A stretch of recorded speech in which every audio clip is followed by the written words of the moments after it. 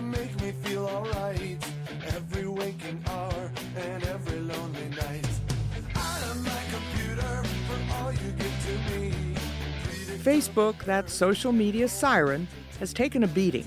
Billions of dollars in market value, the incalculable chunk out of its reputation for trustworthiness. Congress has summoned CEO Mark Zuckerberg to testify, and Zuckerberg has resorted to legacy media, newspaper ads, for a mea culpa. None of this may make any difference at all, and that's what worries the people at the Center for Humane Technology. These are no Luddites. They're Silicon Valley heavy hitters themselves, now become Paul Reveres of the tech takeover. Asa Raskin is a co-founder and chief strategy officer there, and he sounds an alarm about where tech is taking democracy and humanity, if you can hear it all through the chaff and clamor of that phone in your pocket. The motto of the Center for Humane Technology, or the mission statement maybe, is technology is hacking our minds and society. Certainly in the last couple of weeks, we've been given proof of that. Our founder, Tristan, has been talking about this since 2014, where he became the design ethicist for Google and looked at all the ways in which our tech companies' business models are designed to addict us. We make money when people spend time on our sites, and this creates a whole bunch of bad incentives to stick us around. And we've created the world's largest persuasion machine. And when 67% of the U.S. population gets its news from social media and from tech companies, they literally are deciding what we see and what we believe is true and what our sense of reality is. And we're now seeing that a couple bad actors, like Cambridge Analytica, have used the ability of these platforms as they were designed to be used, which is to say, to sell product, to influence people, which is not so much different than selling an ideology. So, like Captain Renault in Casablanca, are we shocked that this is happening when this was in fact part of the business model all along? Many times when we talk to people, they're like, oh, this is nothing new. We've had advertising for a long time. We've had propaganda for a long time. And what's different this time, and that it's hard to see when you're inside of the machine, is for the very first time, our connections with our friends are intermediated. And what these companies do is they intermediate our sense of consensus reality, which then gets hacked by Russia, which then gets hacked by Cambridge Analytica. So that's one thing that's different. The second thing is that it is 24/7. The phone is the first thing people pick up and look at when they wake up. The last thing they use before they go to sleep, and they check it 150 times a day. And the third thing is that these products are a little bit like tobacco. They're addicting, but it's a tobacco that gets smarter and better at addicting us the more we use it. So with just 150 likes that you analyze on Facebook, a computer algorithm can predict your actions and know you better than your coworkers do, than your friends do, and even than your spouse does. And so you put these three things together, and we should be shocked at how easy it is to sort of drift a population in a direction that you want. This is one of the hardest problems to communicate. Then, if anyone's to talk about blame, where does blame get assigned? There's always more that we as individuals can do, but this is not an individual problem. This is a community and society scale problem. Early on in the internet, there was Rule 230 of the 1996 Communications Act, which said that internet companies were not responsible for content that the users posted, which is a way of saying the internet and software was creating a space of deregulation where there were no protections for users. And at the beginning, it felt like a great thing. The web was this wild new world where creativity could be unleashed. You could connect with people and there's groups that could exist here that couldn't exist elsewhere.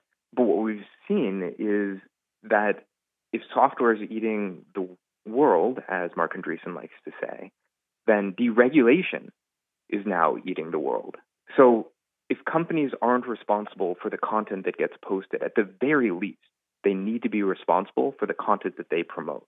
So there's a YouTube researcher, Guillaume, who's worked on the recommendation engine for what YouTube videos get played next. And what he's discovered is that no matter where you start on YouTube, if you just let the recommended videos play 4 or 5 times, you always get pushed further and further down conspiracy roads, further and further towards radicalization. If you start on things about vegetarians or vegetarian food, you end up in chemtrails.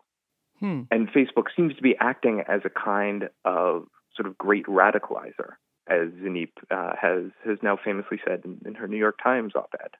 And there, I think 100% these companies have responsibility. Facebook knew that Cambridge Analytica was using this data as of 2015, and yet they didn't really do anything because it wasn't convenient and it wasn't good for their business model. So at the heart of this, of course, lies the business model that if we are the product and not the customer, then all of Facebook's business model relies on grabbing our data and selling it to people. And this is just one bad actor, but do we really want somebody that has all of this power over society to be unregulated? If Facebook wanted to throw an election today, do you think they could? Of course they could.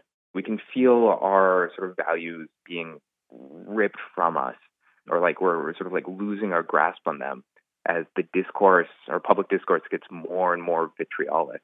You are a second-generation computer person. Your father was interested in the computer-human interface. And so did you grow up thinking about these things, or did you have a road to Damascus moment yourself?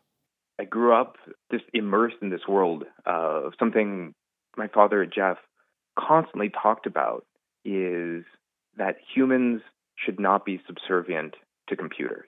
And for him, what that meant is that we shouldn't have to learn arcane ways of typing, holding down like your left shift elbow nose to get the computer to do what you want, that the computer should. But what we're missing is the next level up. Computers can work pretty well for an individual, but they're working terribly for a society. And just like in the 80s when we had computer-human interaction take off as a field, what we need now is society-technology interaction, like understanding how societies and technology interact, because there are a lot of dark patterns that are breaking down democracy. So many of these companies have taken a position that they're ethically neutral, that they're sort of morally neutral. Yeah, I think the tack of saying, like, we're a neutral platform, so we don't have to take responsibility, it feels convenient, it feels nice, but it's very much like, taking your hand off of the steering wheel and being like, well, I'm not responsible for what happens if it crashes. And so we've taken the course of saying, like, we're a neutral third party. But that's not actually true, because we've just outsourced our decisions to algorithms and said, like, hey, algorithms, just show users what is most popular, what gets most clicked on. But that's an editorial choice. And those editorial choices can be hacked easily.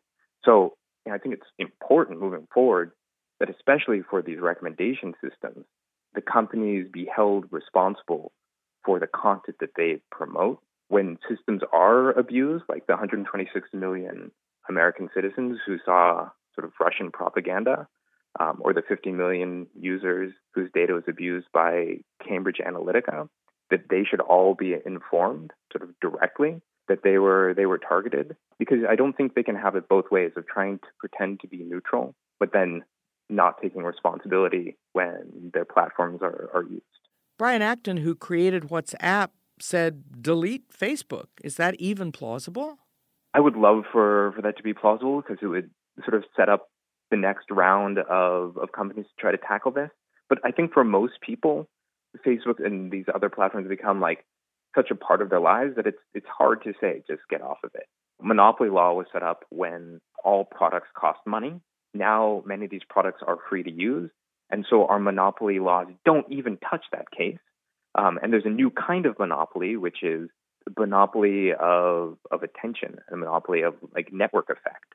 It's hard to get off Facebook because all of your friends are on Facebook, all of the events happen on Facebook. And even if you got off, Facebook would still be collecting data about you inferred from your friends. And so instead, I think we have to think about other regulatory mechanisms here. Tim Wu has this amazing paper on the First Amendment, where he says the First Amendment was created in a time when speech was expensive and listening was cheap. That it was hard to get your message out, but there wasn't that much content, so you could choose what to listen to.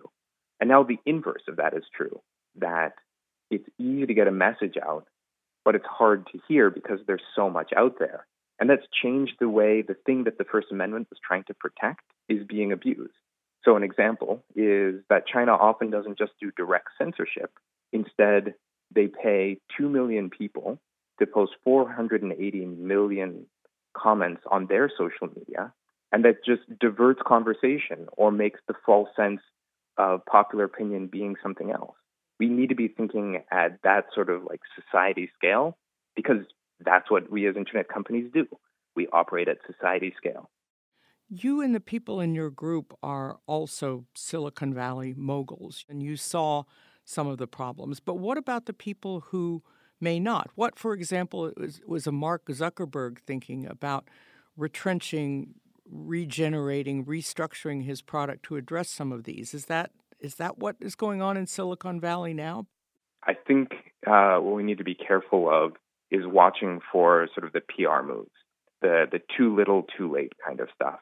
Because to really fix these problems, you're going to have to take a hit on your revenue. You know, when British Empire moved away from slavery, they took a hit of 2% of their GDP for 60 years. Like, doing right often comes at the expense of business model. And unless they show that they're willing to do that, I'm unconvinced there's going to be real change. Can they do that? Will the shareholders start screaming and saying you're abdicating your responsibility to make us rich? I think we can all be on team humanity here, shareholders alike, and saying, like, is this, like, we see where this road is leading us, and it's not good. And if we want to remain a functioning society, we need to change. So I hope the answer is yes. What other remedies does your group suggest? There are a couple of simple things that, like, individual users can do just to fight off against the effects of digital addiction. One of our favorite ones is to turn your phone into black and white mode, grayscale. And what we found is just reducing the sugariness of the colorfulness of your icons just makes it a little easier for you to put down your phone. Another one is turn off all notifications from non-humans. So no apps, no likes, just stuff that real people said. And that immediately reduces the amount of buzzing in your pocket and reduces tech addiction. I suppose that there are a lot of Americans who are saying, I don't care if Facebook knows my kids' birth dates. Is that the most alarming scenario for you, that people just don't care, that the technology is taking them over, and that by extension it can take over the functions of democracy and consumerism as well? Yeah, I think that is indeed one of my biggest worries, is that this doesn't feel, we're under attack by the Russians. They said in their documents that they're in an information war with us. And it doesn't feel like we're at war. There are no bombs exploding. There's nothing in our felt sense that tells us that something is wrong. And the same thing is true with all of the tech addiction and the way we're being manipulated, is that it doesn't feel like there's somebody sort of walking behind us, looking at everything that we do, and then crafting messages to get us to do whatever that person wants, even though that's what's happening. And so you often hear people will say, you know, I don't have anything to hide. What should it matter?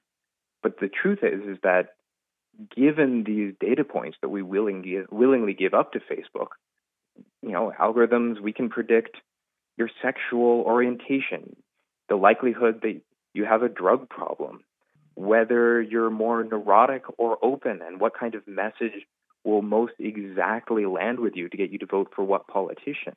Are you and your associates talking to some of these tech companies where you used to work, and in some cases were founding members of, to say, look, this is how stuff has to change? We do try to talk to these companies. And in fact, Tristan at Google spent years on the inside. He sort of had this presentation, as I said, in 2014, where he sort of started to talk about the vulnerabilities that our business models create, and became the most talked about thing. Asked to be brought up at the next all hands, which they didn't talk about. Sandy, who was at Facebook and helping to run their API privacy policy violations team, brought this stuff up to them, I believe, in 2012. So we tried from the inside, and that just hasn't worked. And now it comes from being on the outside and applying public pressure. So this was a major breach of trust, and I'm really sorry that this happened. we have a basic responsibility to protect people's data. And if we can't do that, then we don't deserve to have the opportunity to serve people.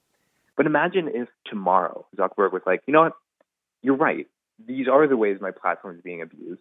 And instead of just optimizing for time on site and page views, which optimizes for outrage and filter bubbles, I'm going to set my, whatever it is, 10,000 engineers to try to figure out how to heal, like the divides between people. That could be really, really powerful. The question is will they? And what are the odds of it? Doesn't seem great. The thing that, I start really worrying about is right now, the level of trust and shared reality is incredibly diminished. Truth has decayed. But I think it's going to get much worse because we're just at the brink of cheap AI and algorithmically generated fake video. And I think very soon we're just going to have bots scraping the top news and taking the actors and their words and just putting up every possible meme into them. And so when scandals break, you're going to be like, oh, I've already seen everything. I've seen every possible scandal video. Every possible sex tape has already been created. When the Trump Hollywood Access tapes came out, you'd be like, yeah, but I can listen to like 100,000 other versions of this with him saying other things. Because it's going to be anything that's in sort of like the research community now is going to be an app on your smartphone within a year. Asa Raskin, thank you. Yeah, well, thank you very much. Pat Morrison Asks is produced for the Los Angeles Times by Pat Morrison. It's edited and engineered by Dave Wine and Mike Heflin. The music is I Love My Computer by Bad Religion on Atlantic Records and Technologic by Daft Punk on the Parlophone label. The Zuckerberg clip is from CNN. Subscribe to Pat Morrison Asks and never miss a podcast.